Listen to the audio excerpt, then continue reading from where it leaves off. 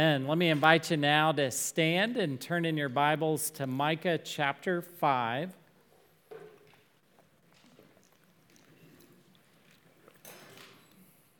Micah chapter 5, and we've been in a series called Simple Gifts, and this morning we look at the simple gift of peace that our Savior gives us. At one of the more prominent prophetic passages of Scripture that gives the location of the birth of the Savior. Micah was a contemporary of Isaiah. We've looked at Isaiah 9 the last 2 weeks. And in 700 BC, in the same way that Isaiah lays out the case against Israel for their sin, Micah also does the same. His name in Hebrew is translated, "Who is like God?" and that inspires us to consider the greatness and the wonder of who God is, how he is in control, and how we together as his people can have peace. And it's one of the reasons we celebrate Christmas, is the peace that our Savior has brought us. So Micah chapter 5, and I'll read verses 1 through the first part of verse 5. "Now muster your troops, O daughter of troops. Siege is laid against us. With a rod they strike the judge of Israel on the cheek. But you, O Bethlehem Ephrathah, who are too little to be among the clans of Judah, from you shall come forth for me one who is to be ruler in Israel, whose coming forth is from of old, from ancient days. Therefore he shall give them up until the time when she who is in labor is given birth. Then the rest of his brothers shall return to the people of Israel, and he shall stand and shepherd his flock in the strength of the Lord, in the majesty of the name of the Lord is God. And they shall dwell secure. For now he shall be great to the ends of the earth, and he shall be their peace." Let's pray together. Lord, how we thank you that indeed the Savior is our peace. And we pray that we together might experience that peace even in the chaos and craziness of our world, that we would reflect the wonderful theology that's mentioned here in these verses. And we pray that you would do it by your Spirit's power, we ask, in Christ's name. Amen. You may be seated.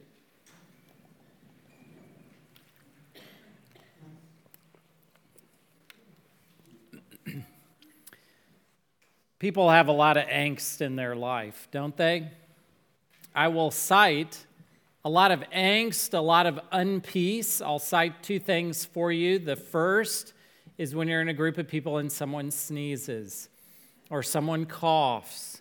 Indeed, this is an unpeaceful situation now. We have things to be unpeaceful about that we didn't contemplate being unpeaceful about a few years ago. But also the way people fly in airplanes. This shows that we are unpeaceful. In fact, through May, there were 2,500 incidents of unruly passengers. 2,500 through year-to-date through May. Now that number is 5,400 and still climbing. Of those unruly passengers, about 400 instances require FBI involvement and investigations, and that number 400 equals 2020 and 2019. A lot of people making the naughty list on airplanes this year. And I think what it does is it shows us that our capacity for dealing with chaos, our capacity for dealing with unpleasantness in life has collectively been reduced. I believe both individually and as a country, it's been collectively eroded, worn out, and reduced by the level of unpeace, chaos, and anxiety that is the waters that we all swim in. In other words, you can't deal with unpeaceful situations in your life anymore because you're dealing with an unpeaceful life in our society, and it wears us down. And I want to look today at how Christians experience peace, because really, we should be the most peaceful people around. We should be the most secure people around. If we really believe the words of this Bible and the wonder of what it is to have salvation in Jesus Christ, we of all people should be the most peaceful. And so we're going to talk about this simple gift of peace that we're given. And we'll talk about it from Micah chapter 5, but a prerequisite to really experience peace, you must be a Christian. And I don't want to assume anything of anyone today, whether you're here today, whether you're listening to this recorded message on our website or you're live streaming. I don't want to assume everyone is a Christian. To be a Christian means that we believe Jesus came to this earth and he came out of necessity and the mercy and generosity of God. And he came that which separates us from God, namely our sin, and sin is any one of conformity unto or transgression of the law of God. That's a quotation from our shorter catechism. But sin is not just the bad things that we do. It's the good that we leave undone. It's our attitude, our disordered desires, our disordered loves deep within our heart. This sin separates us from a holy God. Something has to happen to bring us together, and that something is a someone born in Bethlehem, lived the perfect life for us, paid the penalty on the cross that we owed to God, taking on God's wrath, and then rising again in power. And so he reconciles us to God, and therefore we have peace with God. And so this peace is most fully experienced by Christians, and I want you to live into this peace at this Christmas time. Now, if you look at the outline that's in your bulletin, 3 things, all of them begin with knowing. One more prerequisite. Not only do you need to be a Christian to experience peace, but this word knowing is not an intellectual knowing. It is an experiential knowing. So when I talk about knowing here, I'm talking about how you come to the apprehension of something through your experience. This is really knowing. This is the biblical sense of knowing. To know something in this way, we apprehend it experientially deep within our hearts, and our whole being understands and knows. So it's much more significant than an intellectual knowing or giving an intellectual assent to. So with that, let's begin. How are we going to experience this gift of peace that Christ gives to his people? First, we're going to know the futility of our ways. That's sort of counterintuitive, right? But we must know that at the end of our efforts and our ways of establishing peace, at the end of that is the beginning of God giving us the gift of peace. And so we've got to know the futility of our ways, and those are portrayed for us right here in verse 1. What do we have? In the first part of verse 1, now muster your troops, O daughter of troops, siege is laid against us.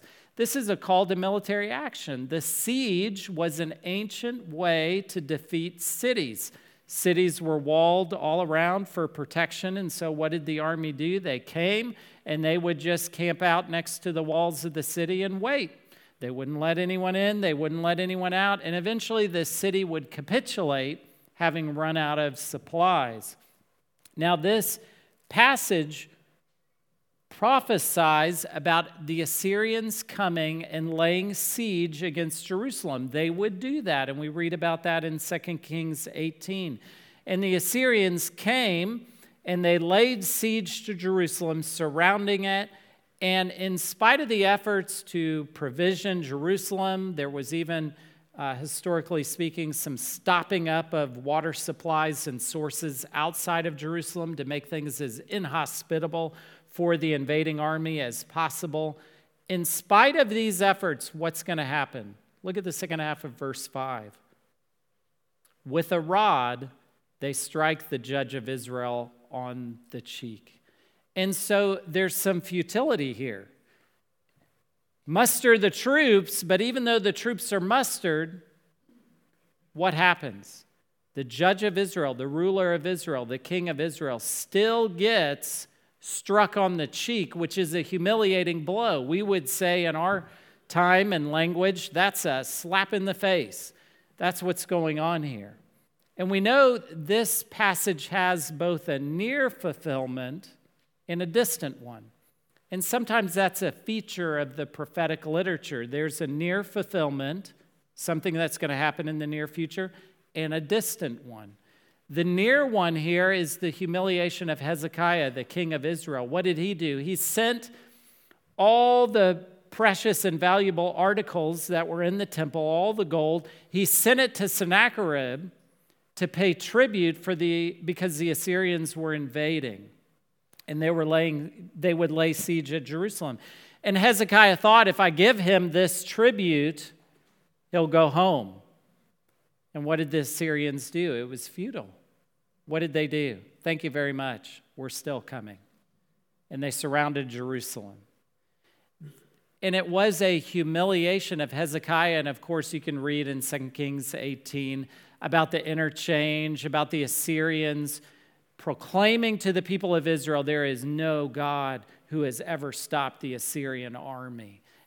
Give up now. And the humiliation that was happening in that day, of course, what would happen? God would miraculously deliver his people.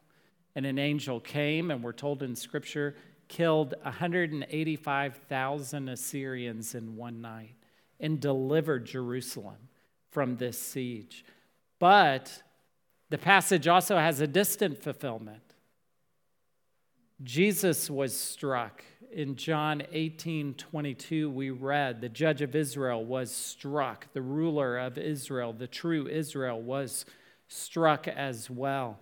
And so this prophetic passage points to an effort, mustering your troops, but the futility of that effort, they still strike the judge of Israel on the cheek. And what it does is it reminds us that peace is not our own to manufacture or to create.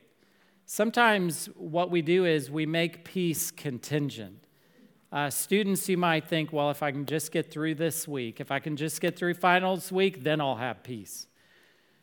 What do we do as adults? We say, well, if I can just get through this certain time or this certain project at work, then I'll have peace. And we make peace contingent. And what do we try to do? We try to organize that peace. Or we try to control peace. And we try to say, listen, you people in my family, if you would just do what I'm saying to do, we would all have peace. My mom, I remember her telling, my sister and I, she would tell us, why can't you just get along? And do you ever tell that to your loved ones around you? If you people would just get along, it would be peaceful. It is futile to do that. It is futile to do that because we can't control people. That doesn't stop us from trying, though. But we cannot control another person. And so if we make the peace we experience contingent on the behavior of another we have no control over, this is futile. And this is an invitation. This is your invitation this morning as you look at this verse and you see the futility of mustering the troops. As you see that futility, it is an invitation to stop trying to control people, stop trying to control things, and come to the end of yourself to come to the beginning of the point where God can give you peace. It develops in us a humility and a dependency anytime we're reminded we're not in control. And I invite you to think about giving over those situations and those difficult people that won't do what you say and that won't give you peace, to give those situations over to God and to give those situations over to God in prayer. In Mark 9:29, the disciples encounter an unclean spirit, a demon that they are unable to cast out.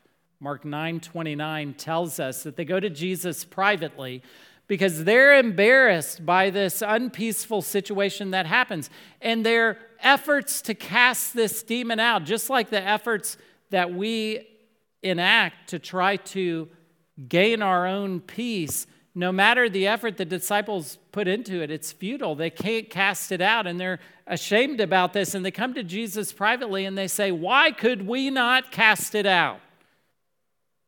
And Jesus tells them in Mark 9:29, "This kind only comes out by prayer." And I believe that's true about stubborn, powerful demons.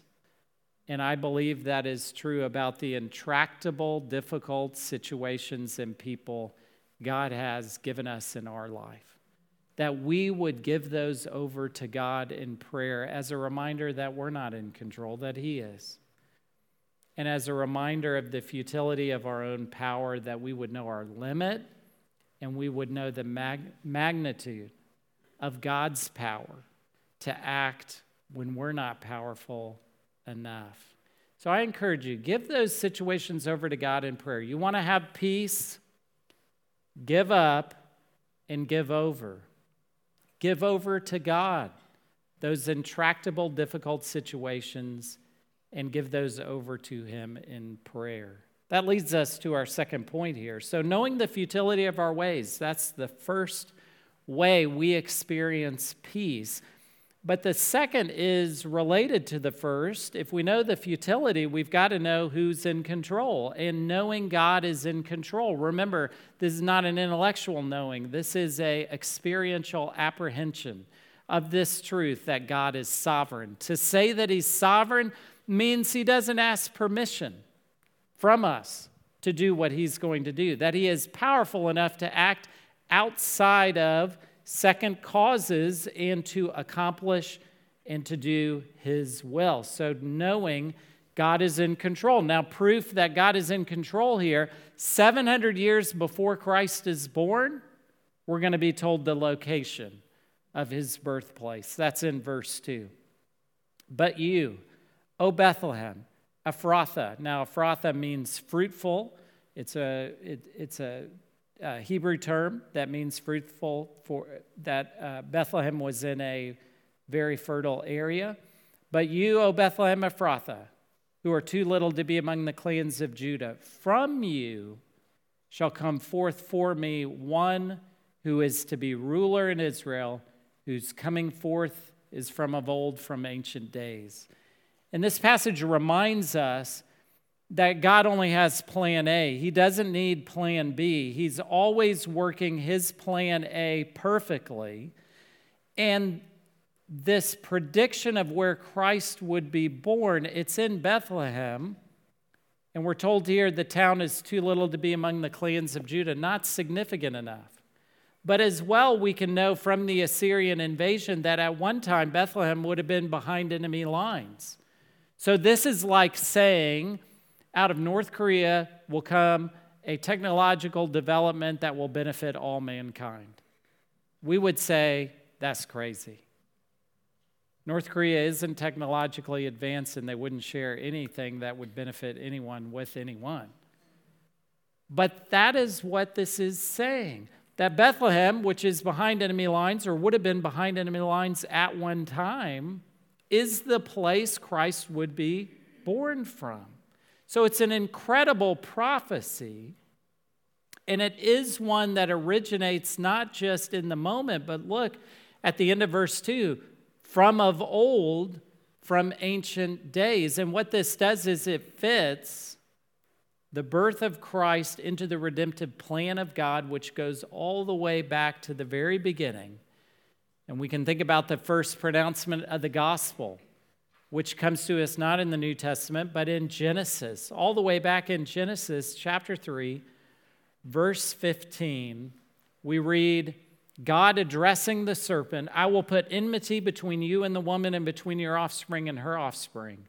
He," the offspring of the woman, Jesus Christ, "he shall bruise your head."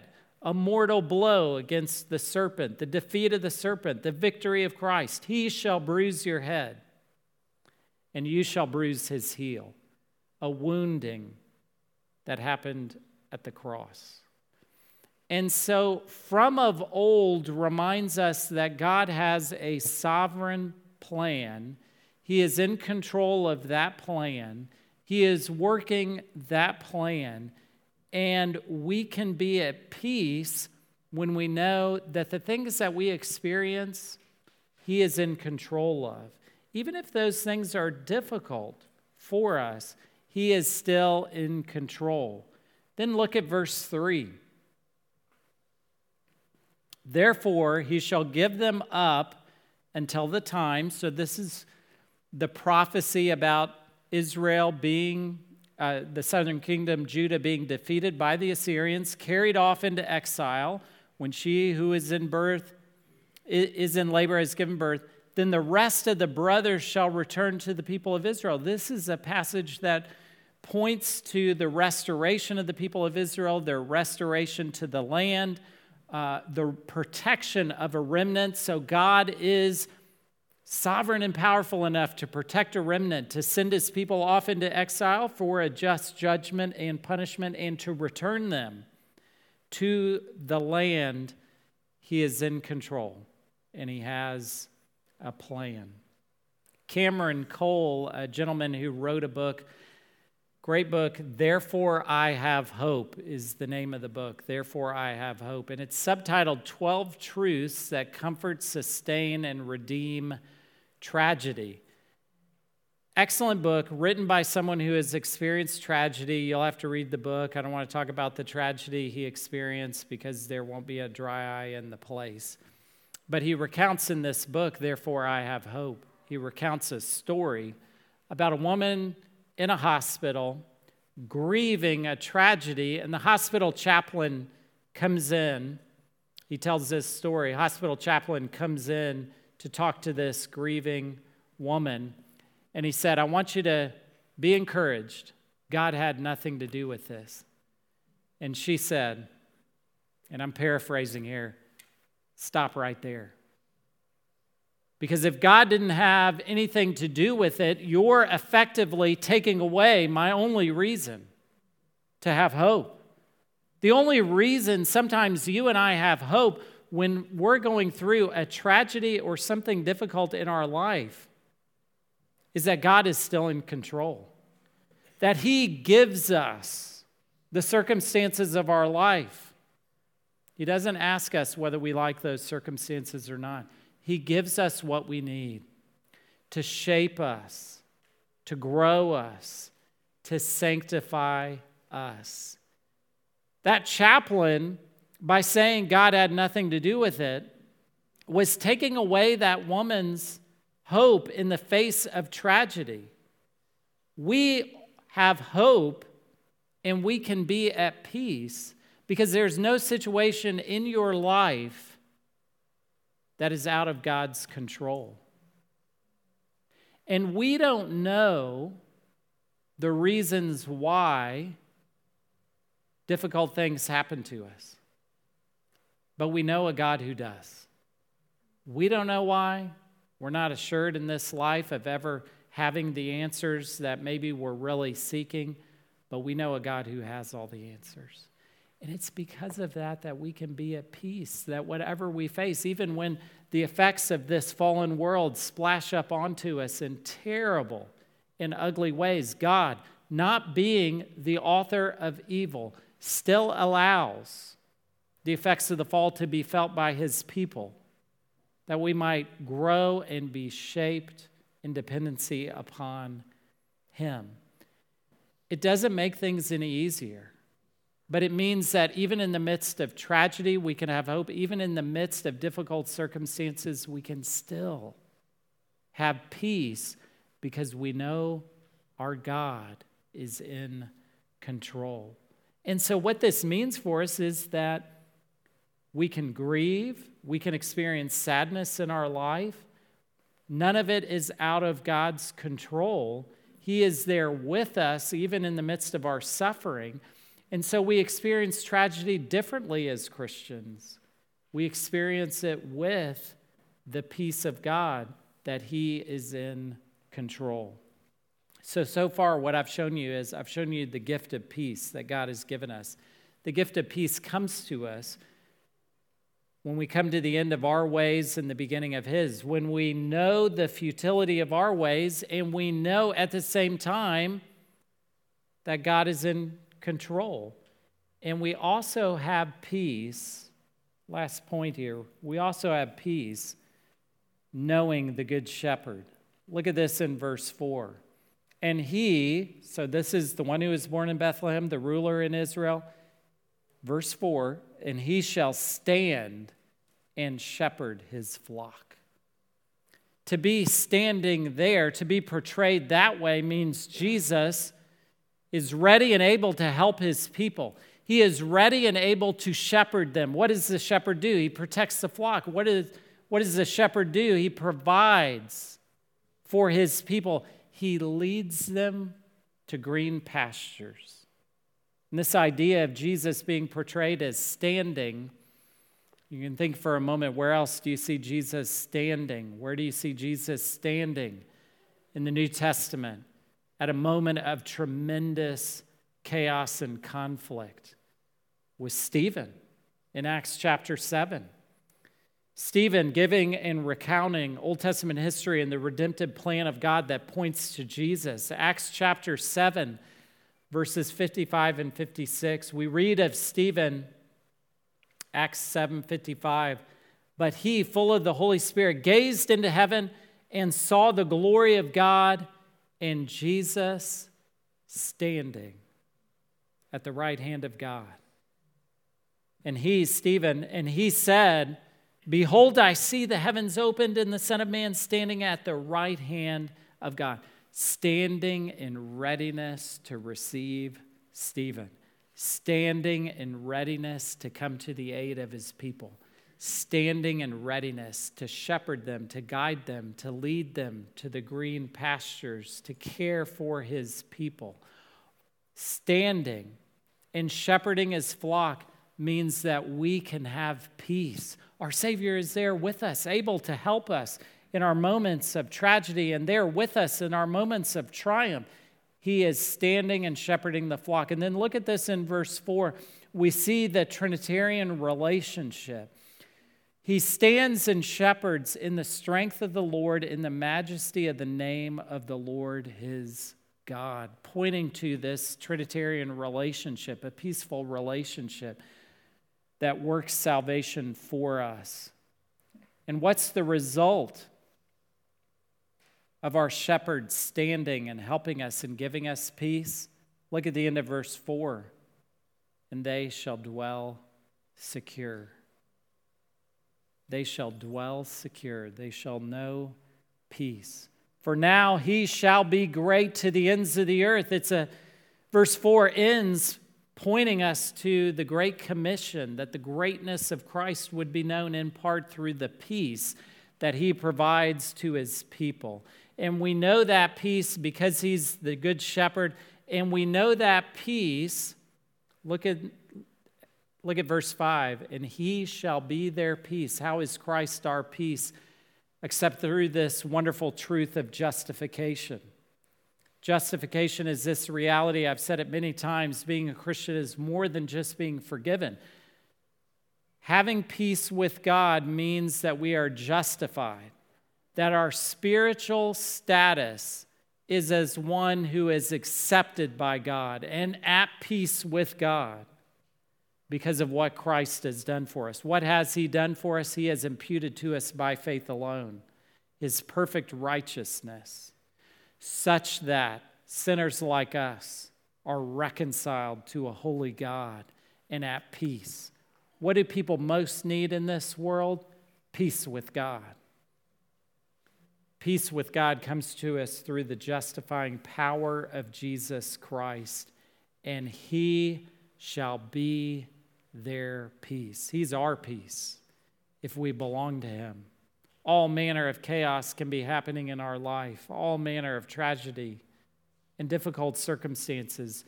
We can still have peace because the ultimate peace our souls truly need is given to us at the cross. You know, sometimes we try to have our own peace by thinking through every eventuality, every scenario. Do you ever do that? We get into kind of disaster planning. And I realize some of you are paid to think of the worst case scenario in your career. Please do that and be good at that. If you're not paid to do that, you probably don't need to be thinking about it, because you will find yourself, as you think through, what's the worst that can happen? Okay, let me see. There are a lot of things that could happen that are really bad. Or if you find yourself uttering those words, oh, it can't get any worse. It's in moments like that. What we try to do is we try to garner and manufacture our own peace by thinking through and knowing every eventuality and situation that will happen. And we think if we think through enough and if we research enough what could happen, then we can prepare for it and have peace. But true biblical peace for the Christian, it doesn't come in knowing what could happen. It comes in knowing what did happen. It doesn't come in knowing what could happen and then planning for every contingency, scenario, and eventuality. True peace doesn't come in knowing what could happen, but it comes in knowing what did happen. And what did happen? Christ was born in Bethlehem. As a result of the sovereign redemptive plan of God, He, out of His generosity, gave us the Savior. And Jesus leads His people as the Good Shepherd, reconciling us to God, giving us peace with Him through justification. And it's because of all that He did, He shall be their peace. He is our peace this Christmas. Let's pray together. Oh Lord, may we together know the peace of Jesus Christ. May we give up our attempts to think through every scenario and eventuality as a way or a method to have peace. May we together know the futility of our ways and give up, that we might gain the peace which surpasses all comprehension. Lord, let us give over those situations to You that are intractable and difficult. Let us stop trying to control other people or our situation and instead experience afresh and anew, and maybe for the first time, the peace of a Savior, the one who said, my peace I give to you, not as the world gives. And may that peace be celebrated by us this Christmas time, we pray in Christ's name. Amen.